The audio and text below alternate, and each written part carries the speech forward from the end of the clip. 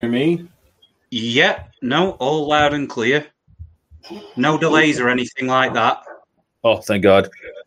That was a pain last time. But Oh, welcome. no, it were an absolute fucking nightmare. Yeah. And you're like, well, I won't say any more details about that, but it should not have been the case, let's say. So, John, you're back. You're back. To talk about, I guess, the indestructibility of heavy metal. Yeah. Okay. Less, right? Let's summarize it by saying that. So, what have you got to say about that? I guess I could say that if you were to compare that to other musical forms that emerged since, well, whenever youth culture, whenever pop culture emerged, right around the 1950s, it's always had a core set of values. It's always, and we touched on this in the last stream we did to some extent. When it emerged in the 70s, the early 70s, pioneered by the likes of Black Sabbath, and then what became the proto-metal, I don't know whether we could call it a movement, whether you could call it just a cluster of various acts in the 70s, then it continued along with a lot of the values and themes and ideas that were espoused by the prog rock movement. Ideas of high fantasy, ideas of mysticism, ideas of romanticism, the occult and the macabre, and what became heavy metal and became underground metal on from that, more or less continued that, developed it in accordance to new and emergent trends within contemporary music. And it's, to me at least, maybe some will agree, some others won't agree, it's been that one outlier genre in the whole cluster of what some people would call pop music, where it's the last genre which people would try to compromise. It's the last outlier where people would try to just say, how can we commercialize this stuff? Yes, but they have sort of, and they have certainly tried for a while. I'm hearing an echo, but maybe, was it gone? No, this has happened the last few times where I hear an echo and it goes away, so don't pay no attention to what I just said. No problem. But yeah, it's sort of like the indestructibility of it is like me being, I'm older than you, so I remember like the heyday of it, and I remember kind of becoming confused and fuddled and vanishing a little bit under the new metal, which was just a farce. But it was compromised then, let's say. But then I noticed through the years going along that you'd still see the same kind of kids going around, and they would look exactly the same. And to this day, they look exactly the same as they did when I was young. You know what I mean? Like they did not change really. The really good core ones, the non-poserish ones, that it never changed and it never went away. So that was what this is what I noticed about it as a trend in music, because everything else did change, and like certain types of metal kind of morphed and evolved. Usually, as you say, well, they usually got hijacked and changed into something terrible. Well, I'll jump in there. There was always that core. There was always that core that was unchanging through the whole thing, and to this day, they're still there. And it's not common. I don't know. Maybe there's other ones that you can point to that are unchanged. That you could find some examples that are unchanged. I mean, you just brought something up there, and it's quite interesting because there was a brief online discussion that I was in recently, and it was about certain Irish boomer metalheads, and right. ones who had more or less lost touch with where things had gone after the 1980s. Mm-hmm. And these people would be commenting on threads. Now, my friend who brought this up, he'd very much have the look, the appearance as somebody who's really into a lot of underground heavy metal, thrash metal, that kind of stuff. And do I know this guy? You do. I believe you may do. That there is a possibility of that. Okay. But you'd be getting these boomer comments on Facebook threads, and yeah, maybe they're a waste of time in a certain respect. But these guys who are now in the 50s, they'd have this very ridiculous kind of Spinal Tap approach where, oh, look at these kids. oh, they're wearing bullet belts. They're wearing denim jackets. They're full of patches. They look like billboards. Oh, it's like they take themselves too seriously. And so it's as if they're going for this very Spinal Tap approach where if somebody young who's enthusiastic, who loves this music in some way and does so, and there's at least an iota of non-irony about their sincerity for being into that, then some of these people see that as a reason that to mock it or be against it. And really, yeah, this is news to me. I didn't know that there was a phenomenon of boomers doing that. You know, I'm almost getting in towards being that type of age bracket, I guess. But I mean, I'm not technically a boomer is somebody. The real boomers are, I mean, what are they in their 90s or something? But anybody who's old now is a boomer. Anybody in their 50s, I guess, becomes a boomer now. But yeah, I didn't know that they were doing that. Why would they? Are they sort of jealous or something, or why would they? Maybe they could be jealous, but maybe also I think we touched on this in last stream. We spoke about how do you make metal appeal to normies, and even there might be normies, for example, who love beauty, they love heroism, they love these romantic ideals which are sometimes sought in underground metal and heavy metal. Yeah. But when they listen to it aesthetically, they're a little bit put off. And the one thing that's not getting them to do that next few 9 yards is they aren't trying. But there is also the issue that with any form of music that emerged from what we could call pop culture, that some of these people who were claimed to be really into this stuff or were to an extent into this stuff, like many other people, to them this was just a phase.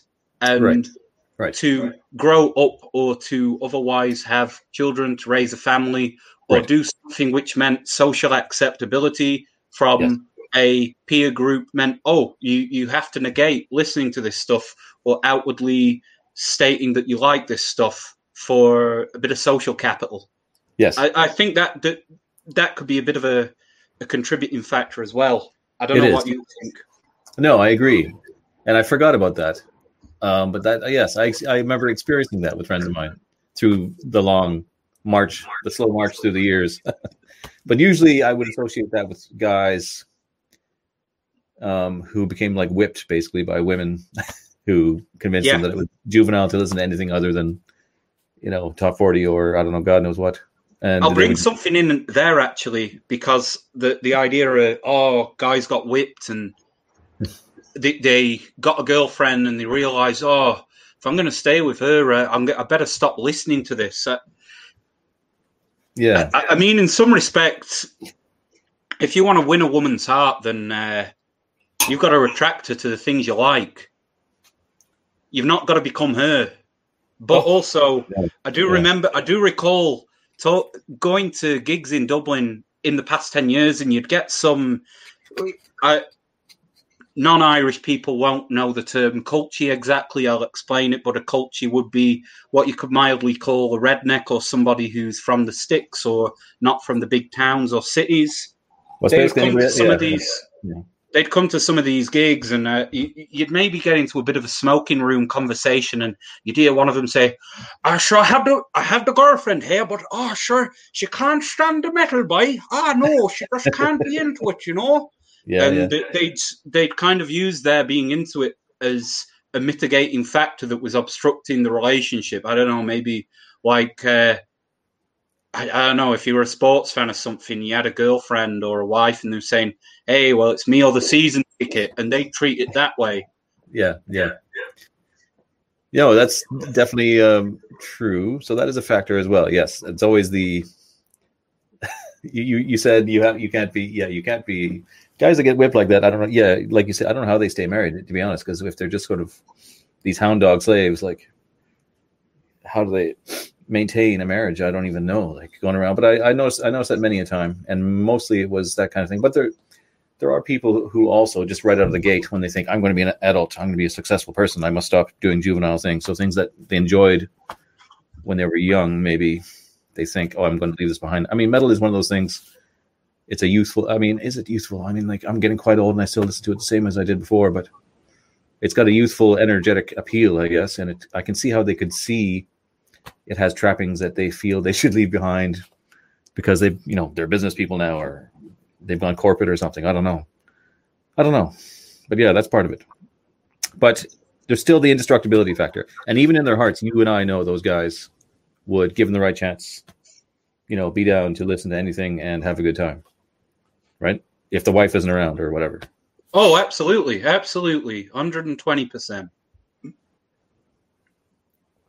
So, yeah. There's that. What else can we say about it? It's unchanging. So what do you think about, you were saying that it can't be corrupted, and through the years, it has obviously had certain corruptions, but yet the true stuff kind of stayed going in its way and popular. And the style never really changed. The true style of like a true metalhead, it was kind of always the same as well. So, yeah, pretty much. Even through the dark period, like in the darkest period was that when it first kind of faded and became like grunge and new metal. Then it was like you were like the passe person if you're still going around with your bullet belt or whatever, right? But that kind of, it was only in the immediate, say, decade. You know what I mean? Where it was like, oh, you're like, it'd be like conversion to Christianity, and like, oh, this guy's still a pagan, kind of thing. Like. It was a passe for about 10 years, let's say. Even then, not really, because it's so viscerally, savagely its own integral thing that you can't mess with. But that was the darkest period, I think, when that first little dalliance with the new metal and all that shit, terrible music. Like I said, I kept noticing that. Oh, there's another one. Like I keep seeing, I just in daily life going around the city or whatever, I keep seeing them, and they looked exact, and they would always be the same. So I noticed it was still, the heart of it was still going somehow, somewhere. Well, I definitely agree with you that if you're talking about mainstream heavy metal and things that dominated what people called mainstream heavy metal throughout, I don't know, the late 70s, throughout the 1980s. Yeah. Whether that was Dio, whether that was Black Sabbath, whether that was Iron Maiden or Judas Priest, that sort of, and then even the more materialistic part of it, like glam and Motley Crue and more kind of trivial stuff like Poison and all that kind of stuff, dominated the 1980s. That kind of acquiesced to this, the emergence of the Seattle scene, grunge. And I definitely say with the emergence of these, like, let's say the Junkie Christ, Kurt Cobain, that you kind of had this period of dumbing down where what you could call heavy metal, what you could call hard rock, or anything affiliated with that as an umbrella term, became more subjective. I mean, it was by 1991. I did a big kind of essay article on this, by the way, about Metallica on excusetheblood.org. And it was I wrote about the decline of Metallica as a musical entity. I wrote about the decline of the musical content and the vitality of the music, and also the lyrical parts. And by the Black Album, by 91, that came at a critical point where grunge was also becoming this big stakeholder in the mainstream music scene. And then gradually after that, then you have it coincides with the emergence of these kind of very bro-sounding bands like Biohazard, Pantera, all this kind of stuff. Bro sounding, that's good. Yeah. I mean, for some people, like, I don't know, let's say you go into a bar now, and I don't want to bash people as individuals who are into, I don't know, say stuff like Pantera or Biohazard, or maybe even modern bands like Disturbed, but they will have this idea in their head that what they consider to be really cream of the crop, hardcore, brutal music will be Disturbed, Pantera, or today Biohazard, and that would be because it sounds tough, it sounds angry, and all this kind of stuff. It's street level, what have you. And to a lot of people, especially if you were somebody who liked metal in the 80s, you liked thrash, you liked speed metal, but you were also getting into the emergent black and death metal scenes, which were emerging in the early 1990s, then these bands would have been seen as utter cop-outs. They were acquiescing to, let's just say, commercial. The emergence of MTV culture was getting much more popular, much more predominant in mainstream subconsciousness. And then you had all of these ideas like these dumbing downs, these dilutions like alt metal or alternative metal, where all of a sudden you had bands, maybe even bands who were prominent in the 80s, who were acquiescent in the mainstream and thinking, oh, maybe we should integrate some rap influences. Maybe we should do some nice ballads or something. And yeah, that's kind of led to something down the line where the late 90s, early 2000s, you had nu metal. And then that's strangely led to this kind of emo phase with the mid to late 2000s. And now I can't really track trends too well. The underground metal's always been there. In the last decade, there has been a reemergence of traditional heavy metal, and some people would call that the new wave of traditional heavy metal. But there has been, since the 90s, I'd say, quite a lot of what you might want to call hipster entryism. Yeah, hipsters. Yes, the hipster entryism. Yes, it's definitely a scourge, because they just sort of, they are the people that see things superficially, symbolically, and they may think it's cool or that it should be cool to them, but they don't really get it. Like they would laugh ironically at Manowar or something like that. You know what I mean? But they don't have the right kind of soul for this music, and they invent their own genres of it, which is all just kind of symbolic nothingness, like math rock, and they make up terms for them and stuff. You know what I mean? Like, and they get lost in these little circles like that. You were talking about like that article you wrote about Metallica. That was a while ago. But that was a good one. And your picture for the article was perfect because it showed that liner where it was Lars and Kirk had decided to. They're obviously influenced by like fucking Red Hot Chili Peppers or something like that. They look like their hair's kind of shorter, but they're wearing like mascara, and they just basically they look like they're like edgy homosexuals or something. Like it's totally un-Metallica, and every pot their hair's all short and they're wearing makeup basically. Well, I mean, around that point when they did the album Load, they had the same. The photographer for that album was Anton Corbijn, Belgian guy, I think, or Dutch guy. I forget the nationality, but he did a lot of photography for Depeche Mode in the 90s. And if you remember any stuff like that, they always had this obsession with looking very sexually ambiguous and in a sort of edgy way. And I kind of also realized I was looking backtracking through the discography of an English band, Paradise Lost. I don't know if you know of them. No, I don't really. But they started out as a prominent death doom metal band, and they became like what you'd call the pioneers of gothic metal. They were very good during the early to mid 90s. But by the late 90s, they were integrating certain like synth pop influences. And around the same time, this is roughly coalescing with the same era that Metallica released Load, and the likes of Depeche Mode were releasing albums like Ultra. That they were going for this.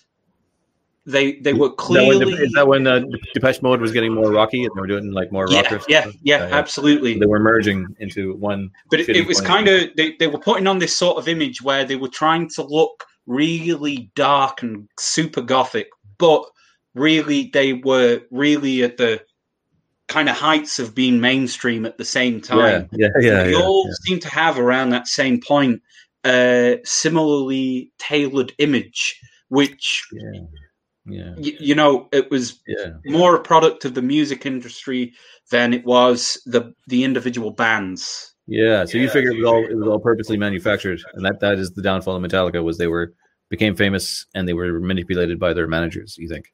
Maybe. Oh, absolutely. I mean, if you look into the Black Album, and I mean, obviously they had their own. No one's saying they didn't write their own songs and that sort of stuff, but I think it was they had said, and they said it in a lot of documentaries. You know, after we did our first 4 albums, we felt we'd exhausted all of our creative sensibilities in making epic songs and making progressive compositions. And of course, you're probably familiar with an album like And Justice for All.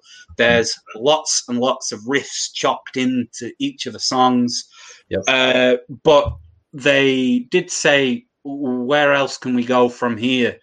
But there was that album, the Black Album, that got produced by somebody called Bob Rock, and I think it was him who apparently encouraged them to go in this more mainstream kind of boogie rock direction. And you kind of hear the wah-wah pedals on some songs, and you kind of know, right, they've left speed metal behind almost completely. Where will they go from here? And then when you hear something like Load, then that's it's even more compromised. Oh, well, I remember that, like, when it happened. So I remember the Black Album, and I was a big fan of them already. So I immediately knew that they'd sold out. It was like, I remember buying it and and listening to it and like, But what I wasn't expected for was its amazing popularity. They were already kind of popular at that point, just if we're being their pure speed metal. But that's when I noticed, this is back in Canada, like the hockey players singing Enter Sandman in the locker room. You know what I mean? The jocks were not the type to really be into Justice for All, let's say. So I knew it was over, and I was like, oh shit, this is all terrible now. I know that some people... But it was immensely popular. I just want to say it was amazingly popular. Like, I didn't grow up during that point, but when people always mention about that period, that commercial transition of Metallica, I'm going to just bring another parallel in. But when people talk about the Velvet Underground in the 60s, and they talk about the relative unpopularity of the Velvet Underground in their time. Okay. And there's always this apparent myth about when the Velvet Underground were a factory band under Andy Warhol's wing, that for every record they sold, as measly as it apparently was in its time, one band would apparently start.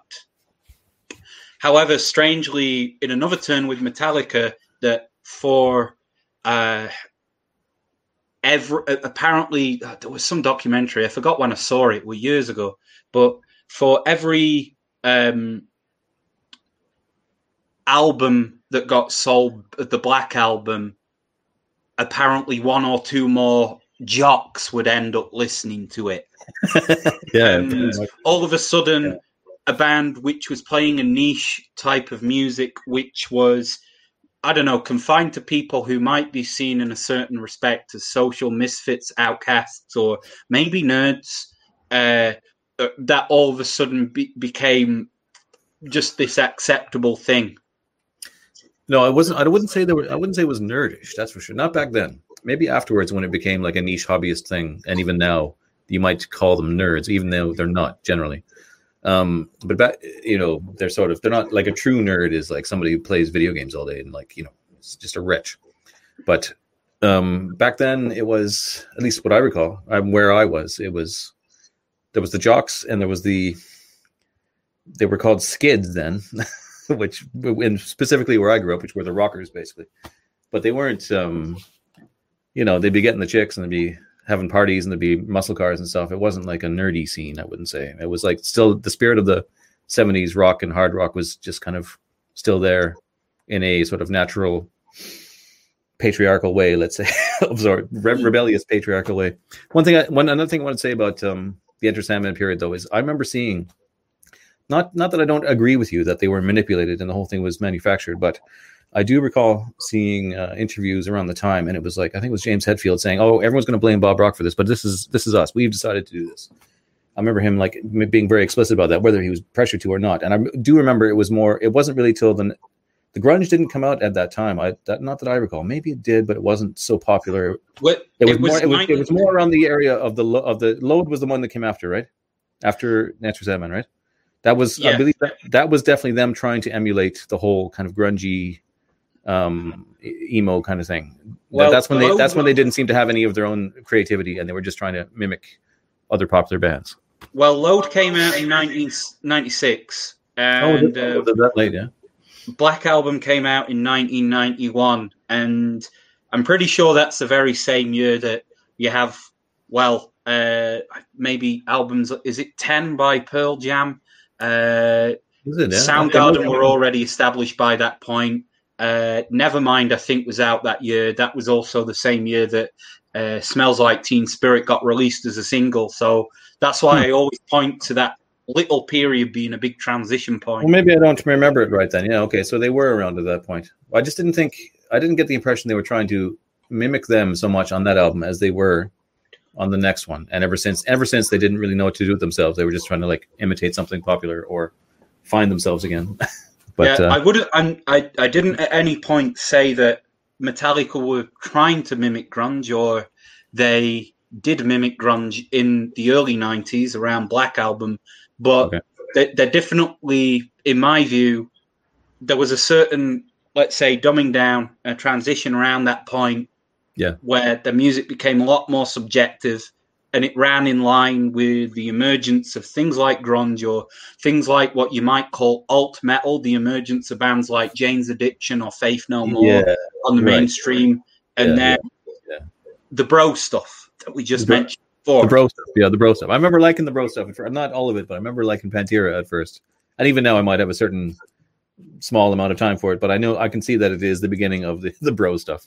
The saggy skater shorts and the, I have so much integrity kind of crap. But it was like they left all the fun stuff, the sword and sorcery, the vistas and they didn't leave the technical part behind, but they were that's what led into the new metal, which was just hopeless and just terrible. And that's when everything kind of fell apart and nobody knew what to do. It was like, oh, it's all over. It's like those things, like when the 60s ended and all the hippies were like, oh, so they're selling, as they say in is it Whitnail and I, is like you can buy hippie wigs you can buy a hippie wig now at Woolworths. That guy who's the big drug dealer guy, Danny, he's like it's over. It's over. You can buy a hippie wig at Woolworths. It's over. Once it's commodified, and it's it's over. But this is what we're here to say, is that it didn't end and it never went away. And you don't see so much those bro guys now. I mean, you don't see these new metal guys. I don't see them, but I still will see the odd like old school metal kid, Oh yeah, and, like looking traditional, a trad metal kid, like jeans, leather, bullets, studs, patches, the whole thing. So it never went away. I mean, that's a sort of proof that it's not being diluted in many ways. Or that it's just always something that it's going to be there and you can't really...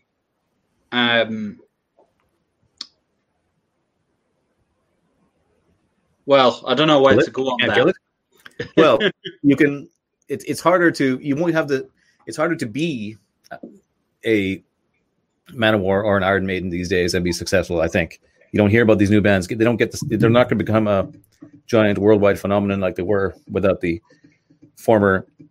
They got a certain level of support in radio play. Not that they were manufactured to do so like normal, but because they were forced to, from a kind of what's the term, like a groundswell roots, whatever.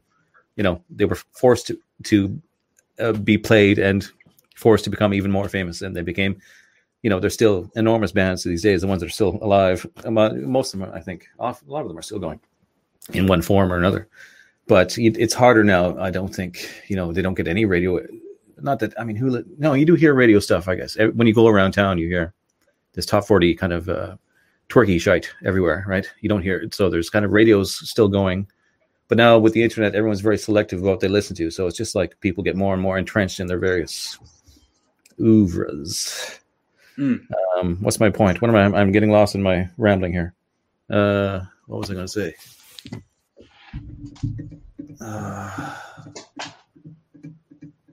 But so it's harder for them to get another giant. I don't know. You're more in touch with new bands than I would be. You and all those guys. And there's some new bands I get shown, which I do like, and they're good. I don't know if they're as good as like a classic era band. Well, what do you think? Is there any new bands playing in a trad metal way that you think are very good? Or? Yeah, one that just came to mind. There's a German band called Atlantean Codex who are really, really good. Yeah. And they are like their compositions are very over the top epic, and And they their album art is the most their amazing album thing. art's beautiful.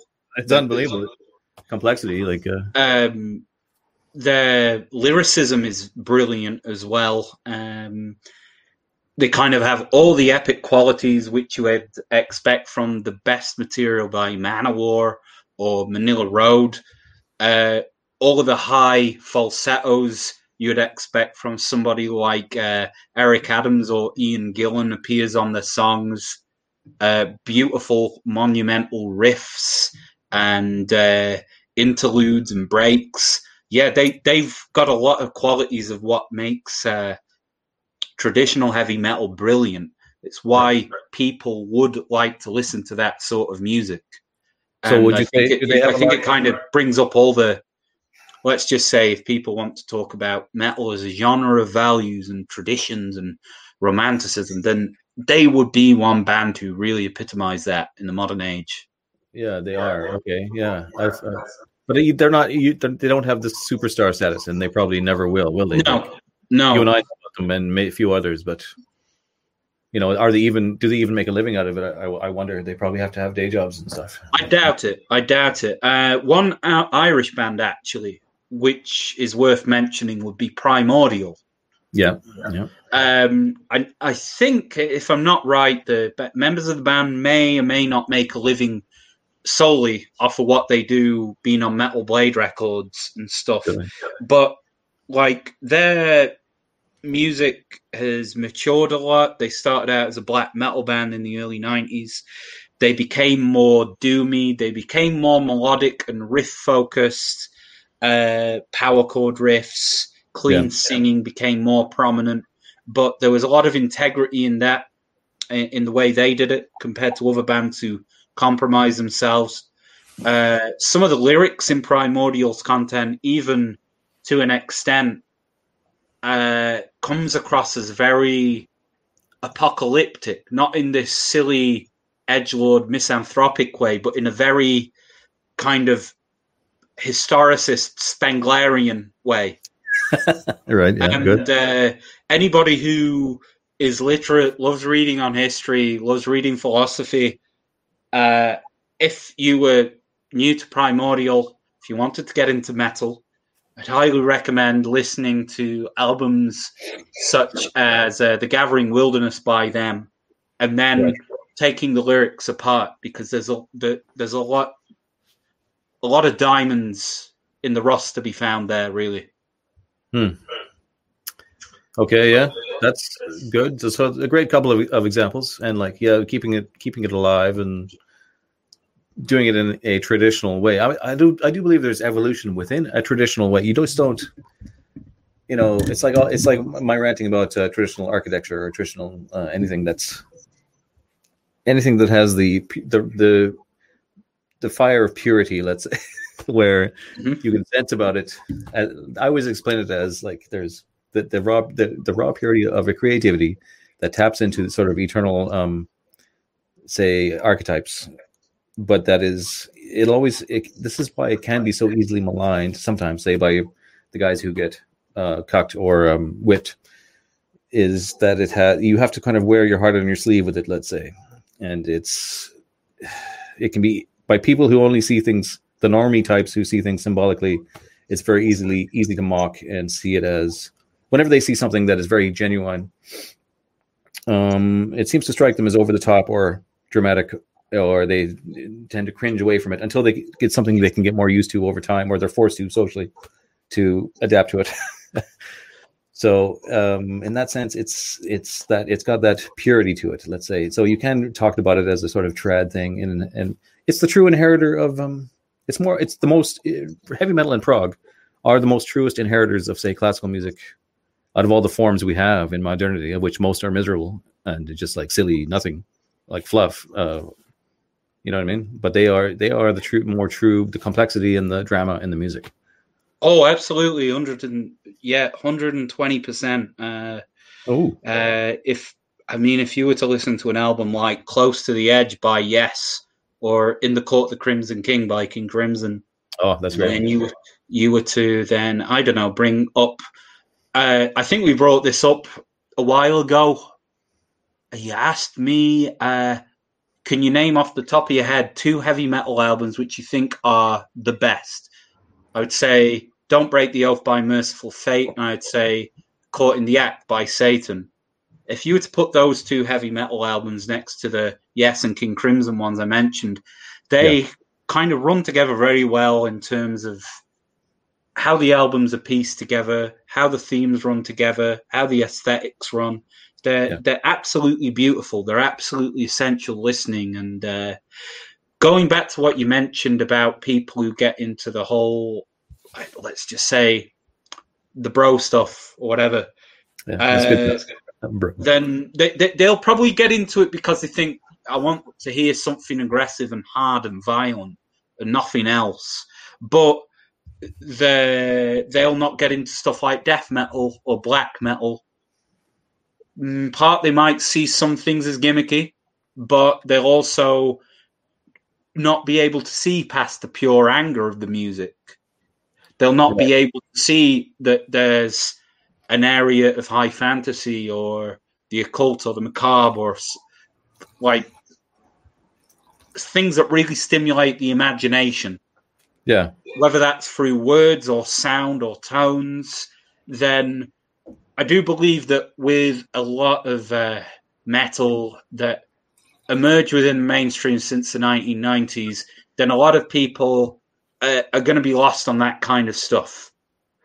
And if those people like something like Iron Maiden or Judas Priest, they only like it maybe because it has melodies that they can follow. They don't really get into it for any other reason. Yeah. They'd otherwise be people who would be into Steel Panther or Spinal Tap or these like silly parody metal bands or whatever you want to call them. Yeah, Spinal Tap. I remember enjoying that when I was younger. I think we might have talked about this last time, but I remember when I saw it again recently. Don't get me wrong, it's funny. Well, but I remember I saw it again recently, and it was very much obvious to me that it was anti-metal propaganda, and like truly, it wasn't just like a comedy, adoring like comedy. It was like, let's mock these people to death kind of thing, and like very, I really could see it. And it's still enjoyable, but it's tainted for me now. I believe it's a real propaganda bit, which formerly I did like it, but yeah. Anyways, that's a digression, I guess. But what was I going to say about the bro stuff? Like, so what do you think? Is there any evidence to you of bro stuff still exists? I know people say, oh, well, but I like Biohazard and Pantera, and but they don't really exist. Does it still exist in the same culty way it did before? And people like, I've always heard of people mentioning bands like Five Finger Death Punch or this sort of stuff. I don't know who they are. I've probably heard bits of the music, and I just knew from what I first heard I didn't want to listen to anymore. It sounds like the same name. Yeah, it sounds like a stupid name from like that Tarantino movie, or it sounds dumb. At first, I said that. I also remember in the last decade, you'd have bands like Devil Driver, and I remember the guy who did Devil Driver was in the new metal band Coal Chamber, and Devil Driver. They kind of sounded a bit. They sounded like a new metal band that was appropriating melodic Swedish death metal and trying to filter it out to an edgy, like, teenage audience or people who are into music like Nightwish or something. Well, what do you think of bands that were influenced by grunge? I do like some. In fact, I used to like Soundgarden, and some of them. It was all right. Soundgarden was very Black Sabbath-y, some of it, but there's other ones that came later that were sort of, they call them stoner rock, and stuff like that. But there's some of those I kind of like. There's one, what's it called? Electric Wizard. They have some good songs, I think. But what do you think of stuff like that? Or does that strike you as? I don't mind some stuff by Electric Wizard. I remember enjoying the album Dope Throne a lot when I was a teenager. Also going back to earlier stuff regarded as stoner rock. Then I always remember as well, I was about 16, 17, really enjoying Caius, Welcome to Sky Valley. Right, and in and around the same time, the first two albums by Queens of the... the second and third albums by Queens of the Stone Age. I forgot the second one, but the third one, Songs for the Deaf, I think. And they were okay for stuff that broke the mainstream and really got into music charts. They were quite good. I really didn't find any reasons to have a complaint about those bands, to be honest with you. Yeah. But they were generally surrounded by a whole milieu of bands where, like Limp Bizkit, like Korn. Yeah. It was kind of hipstery stuff in a way. It was partly the hipster stuff, but they were still kind of okay, let's say. Yeah. Yeah. I mean, there's all different ones. Orange Goblin, and there's like Clutch and all these ones. Some of them, they'd have some good songs, let's say. And I mean, they have some shitty albums too, like I guess like anybody. But they had their own kind of what they call stoner ethos. They were just trying to get back. Supposedly, a lot of them were just trying to get back to Black Sabbath kind of thing. But I don't know how effective a lot of them were. But I do like some songs by some of them. I only mentioned Electric Wizard because I skipped over them and didn't really follow them or know anything about them. But I found an album and some songs I really like recently, and I was like listening to it and I thought, oh, that's still pretty good. That's pretty good. And good, like sort of classic horrific themes and stuff. But they didn't strike me as new metal with the like screaming and the rapping and the backwards hats and the fucking. I think if you look at a band like Electric Wizard, then not gonna dispute they do have some quality about them, but if you go back in time and you look at the things that they're singing about, they obviously have a big preoccupation with certain obscure things, obscure fantasy literature and obscure B movies and horror movies. I always felt that kind of archetype for what they were doing was best done. I don't know if you're into any Italian heavy metal from the 80s. Yeah. But I don't know if you know of Black Hole. That's familiar. Black Hole did a 1985 album. It was their only album. It's called Land of Mystery, I think. Is this the? Has it got a cover with like some painting of like bats and stuff like that? I forget. It's quite a funny cover. But for any of those listening now, if you look up Land of Mystery by Black Hole, they look it up, search engine it. Yeah. It's just very good doomy riffs and lots of weird occult synths in the style of, let's say, Goblin, who did a lot of Dario Argento soundtracks. Yeah, fabulous. Yeah. And like, I mean, so they're what's being imitated by Uncle Acid and Electric Wizard and all those guys. Is that kind of trashy 70s horror Satanism, pornography stuff, serial killers and whatever. Yeah, right. There's an Italian album. I don't remember what it was. I don't remember the name of it. And it was the most amazing thing. And it was from the 70s. And it was like kind of like a 70s or 60s Italian soundtrack with that, you know the type, sort of Ennio Morricone kind of thing, strange sound effects and pseudo jazzy bossa nova flutes and drums and excellent sound quality and all this, but it had as well this amazing like hard heavy guitar, like beyond the usual kind of just dirty kind of 60s 70s guitar. Like it was definitely like a metal guitar and a very gothic-y horror theme, and I don't remember the name of it. And it was a unique sort of creation of this guy. It might have even been a movie soundtrack. I wish I could remember it. I knew it.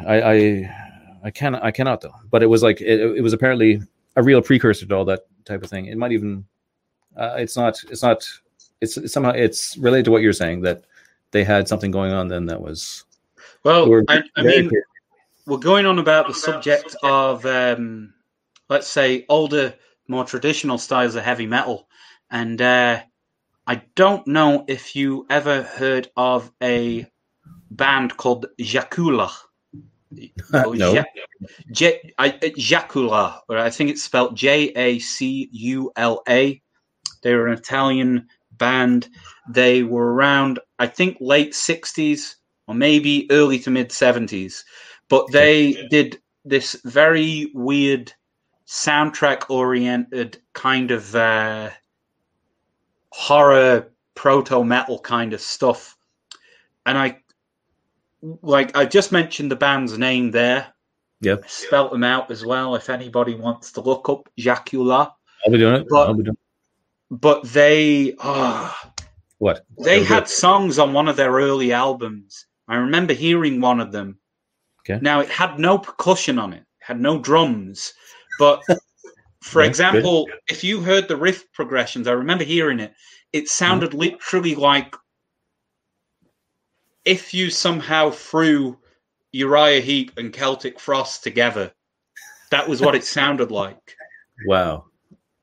Cool. If you're familiar with the music of Celtic Frost and how they did their riff progressions and how they played the riffs with the scales. Yeah, okay. Like it'd be like always kind of. Okay, yeah. It wasn't always adhering to the whole rule of a pentatonic scale. They were riffing like that. Lots of like creepy, weird organs in the background. Kind of sounded like that. And if you listen to some stuff by Jacula, then that's really, really, really ahead of its time stuff. I will be listening to that, yeah. And speaking of Celtic Frost, that reminded me, because I actually thought of them earlier when you were talking about Metallica. I always think of them with their weirdo, very early on, Sellout album where they went kind of glam. Cold Lake. Yeah, I've never heard the whole thing because it was just so ridiculous. Cold Lake's really fucking... It's just funny. It's really hilarious. It's just probably good. If you was doing it now, it's probably good compared to like a, It's basically the result of a band like Coroner having heard Motley Crue for the first time and saying, "Let's do an album." And all of a sudden, you have a band. He even cut his hair all kind of like he went from like corpse paint and like spike studs and like to and then bangs. Yeah, with them all of a sudden. All of a sudden, you have a band which is doing songs with titles like Necromantical Screams or and then doing songs with titles like Juices Like Wine. Yeah, but that okay, so I saw an interview with him. So the reason for that one was apparently nothing more. So this is once again the whipped business. He basically got a girlfriend. And he went from being sort of lonely and aggro to being Mr. Happy Guy. According to him, maybe that's bullshit. Maybe he took money to do it or something. But anyway, I believe it's a weird and cheesy an occurrence. But according to him, it's just that he got a girlfriend. He had a girlfriend, and either she pressured him into becoming glam, which is probably the case. I wouldn't say he just did it out of happiness welling from within. So he probably got whipped and nearly spoiled until obviously they broke up and he tried to go back to the way he was. Well, I mean, Celtic Frost is, they're a essential, interesting and fascinating band in terms of their experiments, failed experiments, as we just brought up with Cold Lake. But obviously, for everybody who's familiar, they started out as Hellhammer. And after splitting up, they got together again as Celtic Frost. They always approached what they were doing with a quite experimental edge, even though they sounded very barbaric and primitive. And that becomes clear on Morbid Tales. Mm-hmm. But by the time they did their second album, To Megatherion, and Brendan, you probably know this yourself, but it's just maybe for the unfamiliar listener who doesn't know the work of Celtic Frost. After that record, they did To Megatherion in 1985, and I guess I'm happy to kind of go on a ramble about Celtic Frost here because they're great, yeah, they're worth it. It assesses kind of the integration of macabre occult ideas with high art. I mean, on the cover of To Megatherion, you have artwork by H.R. Geiger. It's the one where it's Satan with a slingshot. I don't know the title of it. You might do. I don't know.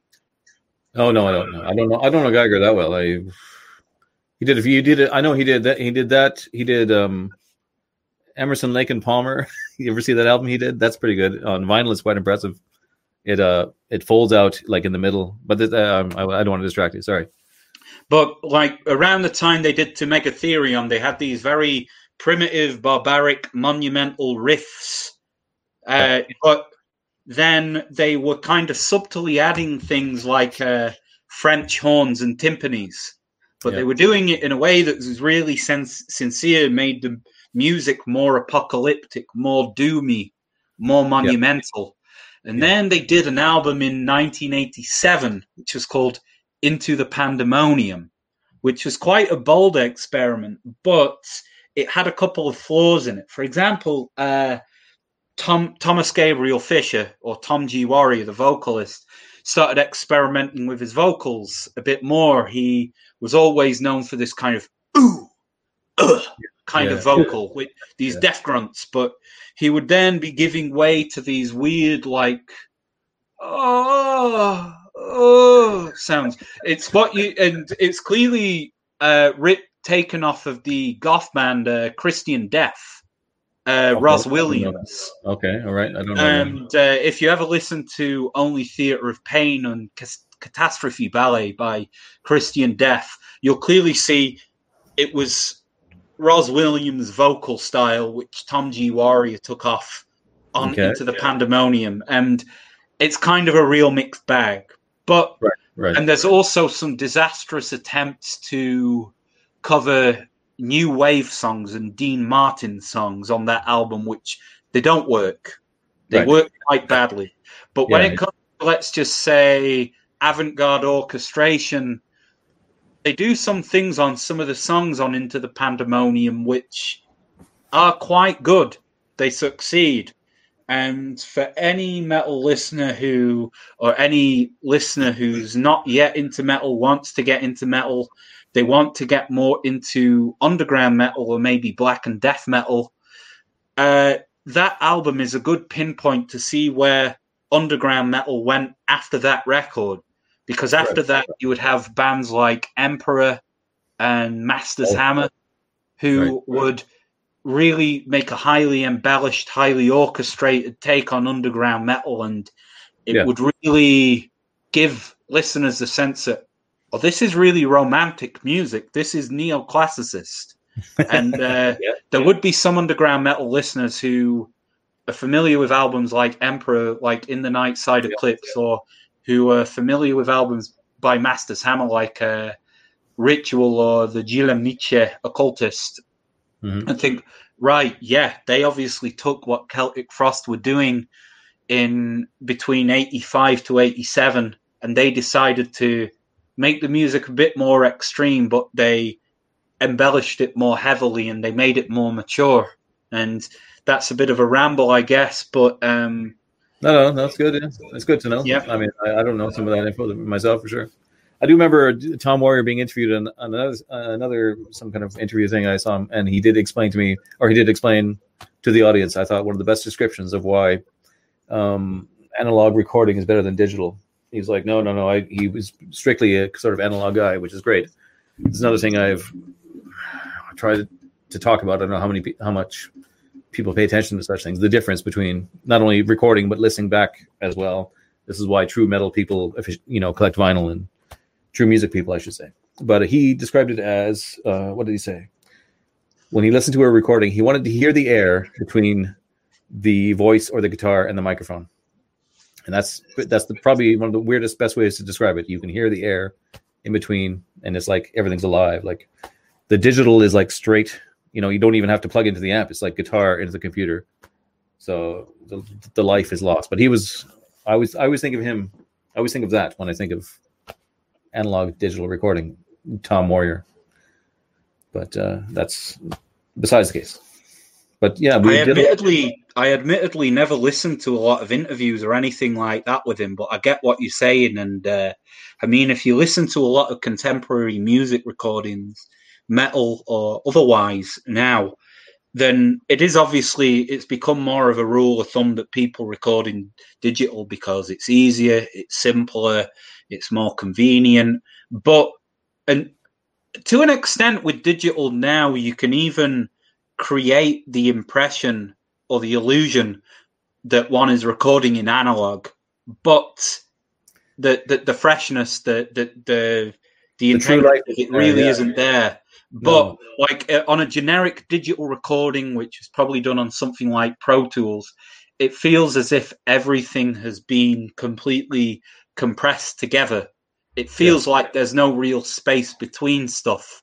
And it feels like the fundamental aesthetic and atmosphere is otherwise being subtracted or it's missing. And like for any bands that do or they can afford the means to go and record analog, that's always a good thing that really...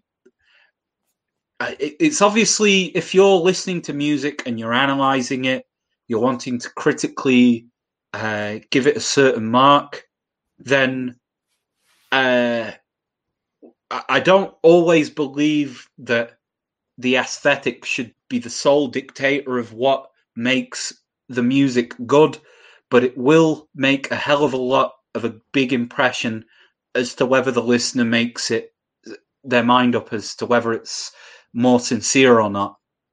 Right. So let's we're doing an hour or more now. So I just want to finish with, I want to ask you, and this may be a surprise question. You can say whatever you like, because I don't know if you have any theories about it, but like, so for the modern trad metaler, the Atlantean Codex or otherwise, what would you say might be a way for them to, is there any way in the way things are in the modern world for them to rise above and say for the true metalers that are still out there that I see still now and then, here and there, I still come across them, to sort of band together and support something and make another superstar band, like a, you know what I mean? Is there a way in this paradigm of internets and Patreons and things? Well, that's a funny question. Yeah. Sorry. I'll try to give you a very sincere answer. Okay. First of all, I don't know if that can happen. With all of these lockdowns, the likelihood of such a thing happening is going to be more and more in the blue or the grey, more and more unlikely. Let's assume lockdown ends at some point. So let's assume that, first of all. But whether it does or not, let's pretend lockdown is over and we're back into some only a partially slowly dying world.